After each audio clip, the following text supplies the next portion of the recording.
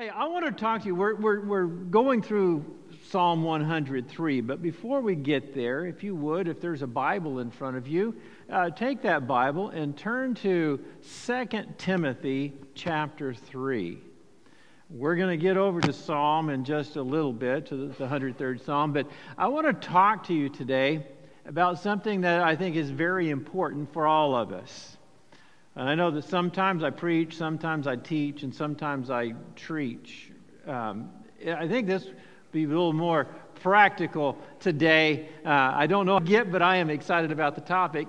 I want to speak to you about how to live in troubled times. How do you live in challenging times? How do you live? What should we do when culture itself rises against your basic values? How should we embrace it? Should we fight? Should we regress? Should we acquiesce? What and how should we live in difficult times? Paul was talking to Timothy, and Timothy, his protege, his younger self, as you would, his son in the Lord. And he was talking to him about how to help establish churches. And in 2 Timothy chapter 3, he gives this warning to Timothy. And he says something amazing. In 2 Timothy chapter 3, verse 1, he says, "Mark this." Don't you love that? Mark this. Now, when I was a teacher years ago, when dinosaurs roamed the land, I would have, if there was something that was going to be important, something was on a test, I would say, mark this. Take note of it. Make sure that you have this. Because it was going to be on the test. And Timothy is being told by Paul, I want you to mark this down. This is not just something off the top of my head, Timothy, but this is something that you need to be aware of. He said, there will be terrible times in the last days. That's always good news, isn't it? He said, Timothy, it's going to get bad the closer the Lord comes back. And he looks at it and he says, people, and he starts describing this, and I really like all of these descriptors that he is trying to help us identify with the last days. He says, people will be lovers of themselves. Isn't that interesting? How many of us, I got up this morning, looked in the mirror and said, man, I don't really like you. I don't think any of us did that. I think we probably looked in the mirror and said, hey, baby. That's not the kind of love that Paul is referring to. He's referencing a complete devotion to everything that you want to do, and you think that you are more important than anybody and everything else. Lovers of themselves, lovers of money. Now, you know, we have to have money to live, and we all need money, and that's not what he's saying, but he's saying you're so devoted to money that it's superior to everything else in your life. Boastful, proud, abusive, disobedient to parents, ungrateful, unholy, without love, unforgiving, slanderous, rash. Now, it sounds like the last presidential debate, doesn't it? Conceited, lovers of pleasure rather than lovers of God.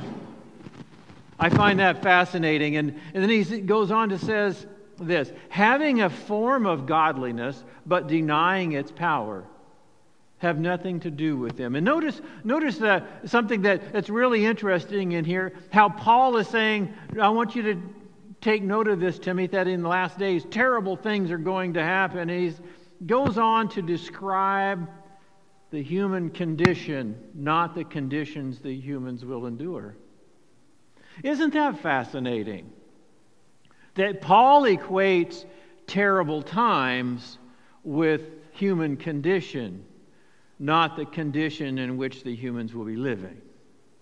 Sometimes we look at difficult times as not being able to pay the bills or not having enough of a resource. But Paul says the most terrible and the more terrifying times you could ever live in is when God's people, or when people turn against God.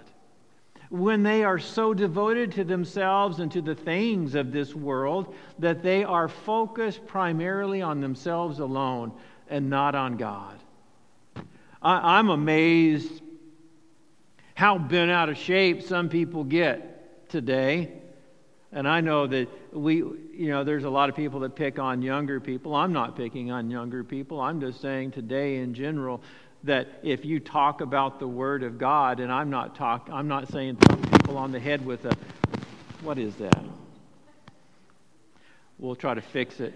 If it doesn't fix, we'll cast the devil out of it. But how upset people get when you just simply share what God likes and dislikes. Have you ever noticed that?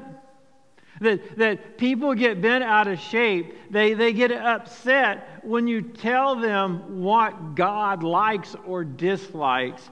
And they'll call you every name that they can think of because you're either homophobic or you're whatever it may be because you agree with what Scripture says. You're not talking about, you're not thumping people on the head. You're just sharing the value of what God considers good or what God considers bad. And people will rather focus on their own emotions and their own feelings rather than embracing the Word of God. Isn't that an amazing time? We live in such times.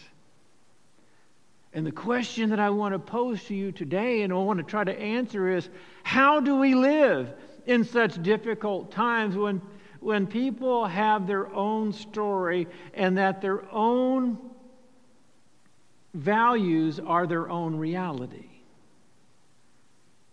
How do you embrace, how do you live when you know that Scripture is the Word of God? And we are to live by Scripture, and yet you have a culture that is choosing to live upon what they feel is right. If you would, turn to Psalm 103, verse 8, or if you don't want to turn there, I have it on the screen for you. Here's King David, and he's talking to the children of Israel in song. And he's written this psalm, and he is talking about the blessing of the Lord, what it means when we have a surrendered life to the Lord. And he has gone through all of these blessings of what happens with a person that has given themselves to the Lord.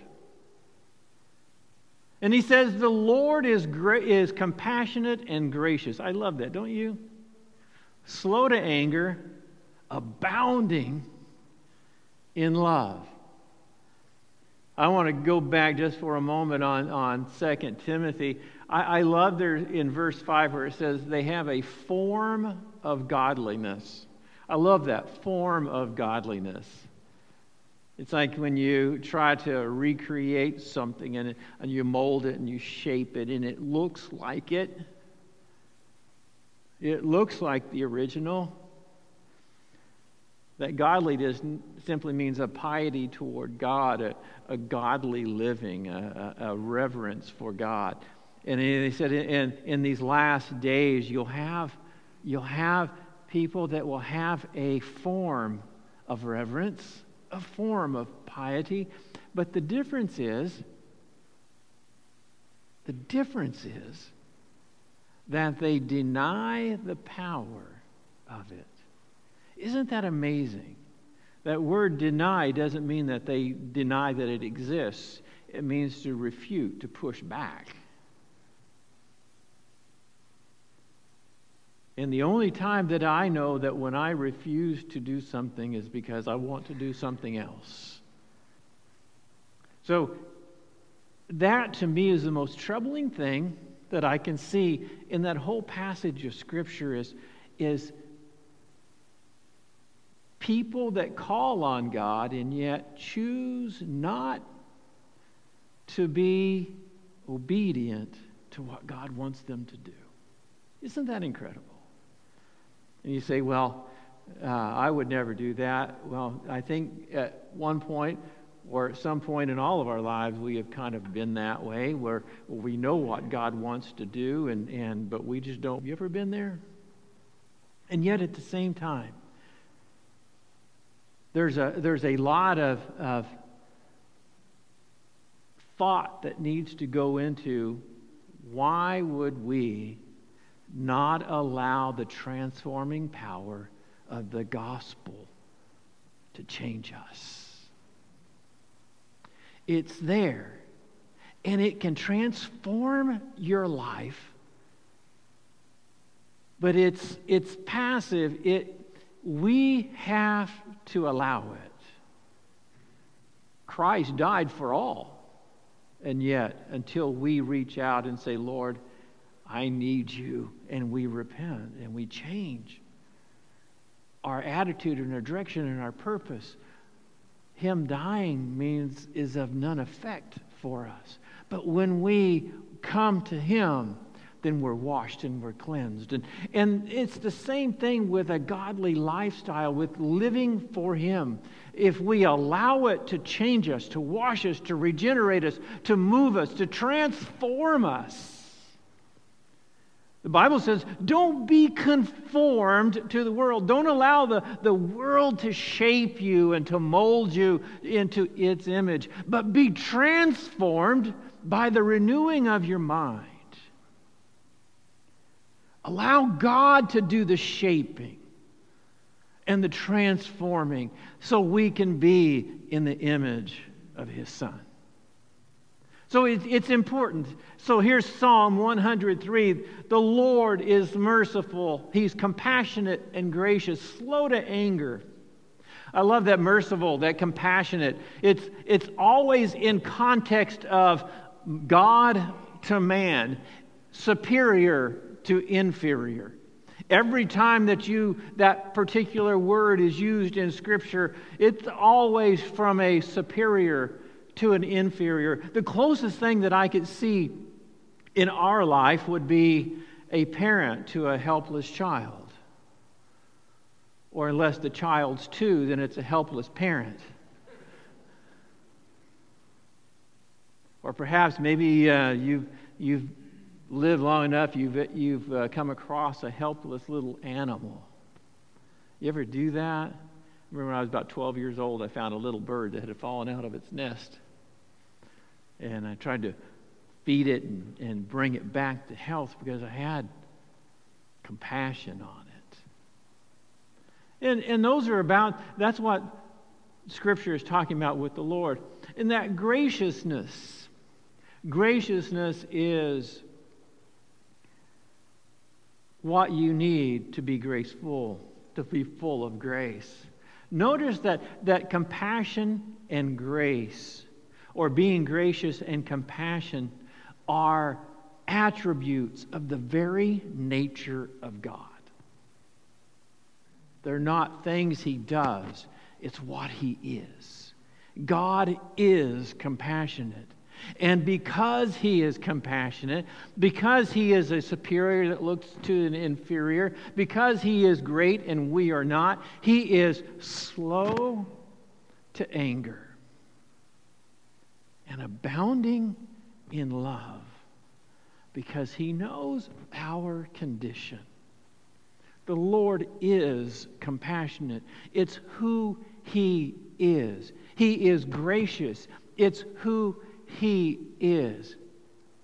All of us have natural characteristics. You're male, you're female, you have certain color eyes, certain color hair, and unless you wear contacts or change the color of your hair, these are things that are going to remain the same. You are who you are. They are physical characteristics, and though you may enhance them or whatever you may have, but God is compassionate and God is gracious in all times, in all circumstances, because it's who He is. Anytime you look at God acting or reacting, He's reacting out of His very nature. He doesn't work outside of His nature. We do sometimes. An unrighteous person can create a righteous act. The Scripture tells us of the unrighteous judge that did right by the woman, and Jesus said, don't forget to look at him. He did it because she was driving him crazy, not because he was righteous. And He says, how much more will your Heavenly Father give to you that ask? Why? Because God is righteous. God is compassion. God is gracious. In all things, at all times, God is always gracious to us. Sometimes He gives us what we want. Sometimes He withholds what we want because He knows what is best for us. As a parent does for a small child, so God does for us. God is gracious. God is loving. God is compassionate. God is amazing. And the result of that is He is slow to anger with us and abounding in love. Scripture says that He's not willing for any to perish, but all should come to repentance. And He is long. He is long in anger, or He wants people to turn. It was God's compassion and grace that helped Nineveh turn from their sin. It wasn't that they reached out to God, but God sent a messenger and said, you need to change. It's the very nature of God. God never goes against His nature. It was God's compassion and grace that led Israel out of Egypt. It was His compassion that saved Nineveh. And how many times have we seen His grace and mercy on display, not only in Scripture, but in our own lives? It's beyond question. It's beyond doubt. God is gracious and God is merciful. And yet here we are in the New Testament, and we see Jesus. He's gracious. He's compassionate. He's merciful. And you say, well, He just did those things. No. See, this is why the virgin birth is so key. Colossians 1:15 says that Christ is the image of the invisible God. His Father is creator of all things. The very nature of God and the very nature of Christ are one. As God is gracious, Christ is gracious. It's not something He displays, it's something He is. As God is compassionate, Christ is compassionate. I love how the Scripture says when Jesus would see something, it says, and He was moved with compassion. What He's saying is His very nature rose up within Him. When He saw the widow of Nain, and He was moved with compassion and raised her son from the dead. And when He was there with Lazarus and He saw everybody crying, and He was moved with compassion and began to have tears as well. Why? Because He is compassionate. That's who Christ is. As God is compassionate, Christ is compassionate. It's who He is. It's His very character. He doesn't have to try to generate it. He doesn't have to try to build it. He doesn't try to instill it in Himself. It's His very nature that He is compassionate. He is love. He is grace. And now we live in this generation. You and I. And you say, now how can we understand that God is compassionate and gracious, and it causes Him to be slow to anger, to abound in love. And we understand Christ and His nature, who He is. It's not something He just possessed. It was who He is. It's His DNA. It's His makeup. It's His character to be gracious and kind and compassionate. But how do we, you and I, live in this present time? And I think one of the answers is found in Romans 8:9. It says, you, however, are controlled not by the sinful nature. The sinful nature. You know, and you say, well, what is the sinful nature that we possess? It's that one we inherited from Adam. That one that nobody had to teach you how to lie, how to cheat, how to steal, how to be disobedient. It's that very nature within us that says, I want to be number one. I want to chart my own course. I want to do my own thing. It's that sinful nature. And he says, however, you are not controlled by the sinful nature, but by the Spirit. Isn't that amazing? By the Spirit. He goes on to say, if the Spirit of God lives in you. And here's the amazing thing about being a Christian, a child of God. Christ had the Spirit of God without measure. We have an earnest of our inheritance. We have the Spirit within us. But we still have a carnal nature, a sinful nature. And if you want to know how to live in this current life, is you put aside your sinful nature and what it wants to do, and you allow the Spirit that lived in Christ to live in you. And you say, well, that's easier said than done. Oh, yes, it is. How do you allow the Spirit? Well, we must decrease and He must increase. I will tell you, if you're not reading Scripture, if you're not praying, it's not going to happen. Because it's in that conversation that you have with the Lord. And it's in reading the Scripture that you come to an understanding of who He is. And as you get into His presence, He increases and we decrease.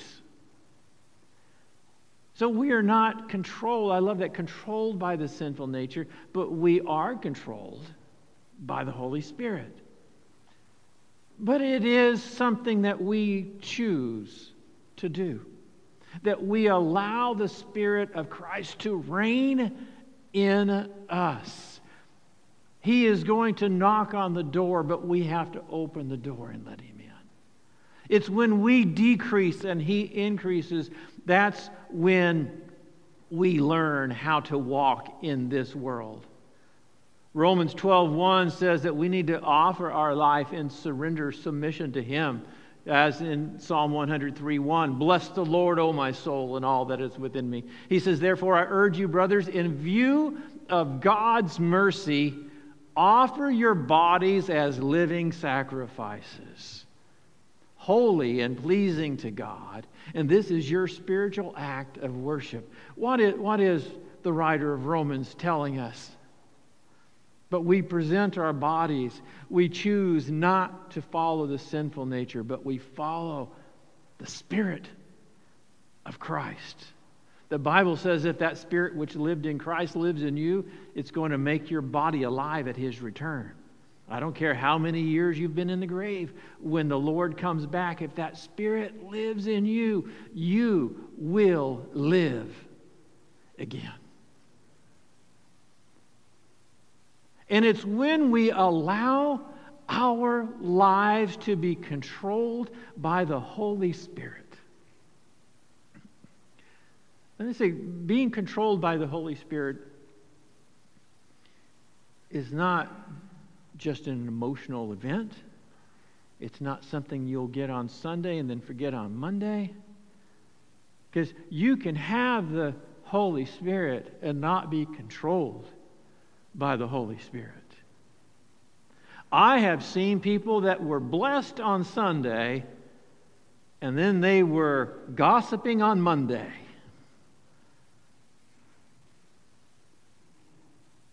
Being controlled by the Holy Spirit is more indicative of how we surrender our life to Him on a daily basis. That we begin to think like Christ thinks, that we can have, as Paul said, the very mind of Christ, that our heart beats in rhythm and cadence with His, that we love the things that He loves, that we hate the things that He hates, that we move toward Him and we become more godly because we're closer to Him. It's like getting closer to a fire. If you're cold, you get close to the fire, and the fire warms you. And if you want to be holier, you can't move away from holiness. You got to move closer to holiness, because it's not our holiness, it's His holiness. It's not our spirit, but it's His Spirit. And the only way to get closer to Him is in a relationship with Him. See, it can't be a set of rules that we follow. It has to be a voice that we're obedient to. And that voice is in Scripture. That voice is in prayer. That voice is in the still, small hours of the night that will speak to you. And the voice of the Lord will always bring us into a relationship, a close, personal relationship with Him. And you say, well, what will that benefit me? So much in every way. We talk a lot about the fruit of the Spirit in Ephesians. But the fruit of the Spirit is manifest in Christ followers. And I would say, I'll take another step, that the fruit of the Spirit, love, joy, peace, goodness, meekness, temperance, faith, all of these things that embodied Christ, that's His very nature. It's the product of the Spirit within us. That when we are obedient to the Spirit and we're walking with Christ, it's the fruit of the Spirit that will be displayed. And my friends, that's how you live in this present world, is by walking with Christ and allowing the fruit of the Spirit to be manifest and seen in all circumstances. See, you can't determine somebody else's actions, but you can determine your own. You can't determine what somebody else is going to do, but you can determine your own. And you can determine how you approach every circumstance when you are allowing the Holy Spirit to work in you. That grace of Christ will manifest in your life. The love of Christ will manifest in you. But it's a constant work of following the Spirit. I'm going to ask our praise team to come back. There was true story, and I can't remember where it was, and it wasn't The Notebook, the movie The Notebook, but there was a gentleman that was going by, and he would go by and visit his wife in a nursing home every single day, much like my wife does with her mom. I don't know, many of you may not know, but my mother-in-law is in a care facility, and somebody goes by and sees her every single day. Sometimes you go in and she's asleep, and when she's asleep, you're not going to wake her up. But this gentleman went by and saw his wife every single day, and one of the helpers, one of the nurse's aides, said, "Sir, you come by every day." He said, "Why? We're taking good care of her. She doesn't even know you're here." And his response was simply this: "I know I'm here.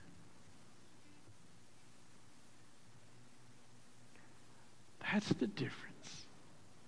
Allowing the Spirit to guide you and lead you and getting close to the Lord is simply doing things because, not out of obligation, because you know it's the right thing. And when you walk in Christ, it doesn't matter what our culture says or what our culture thinks.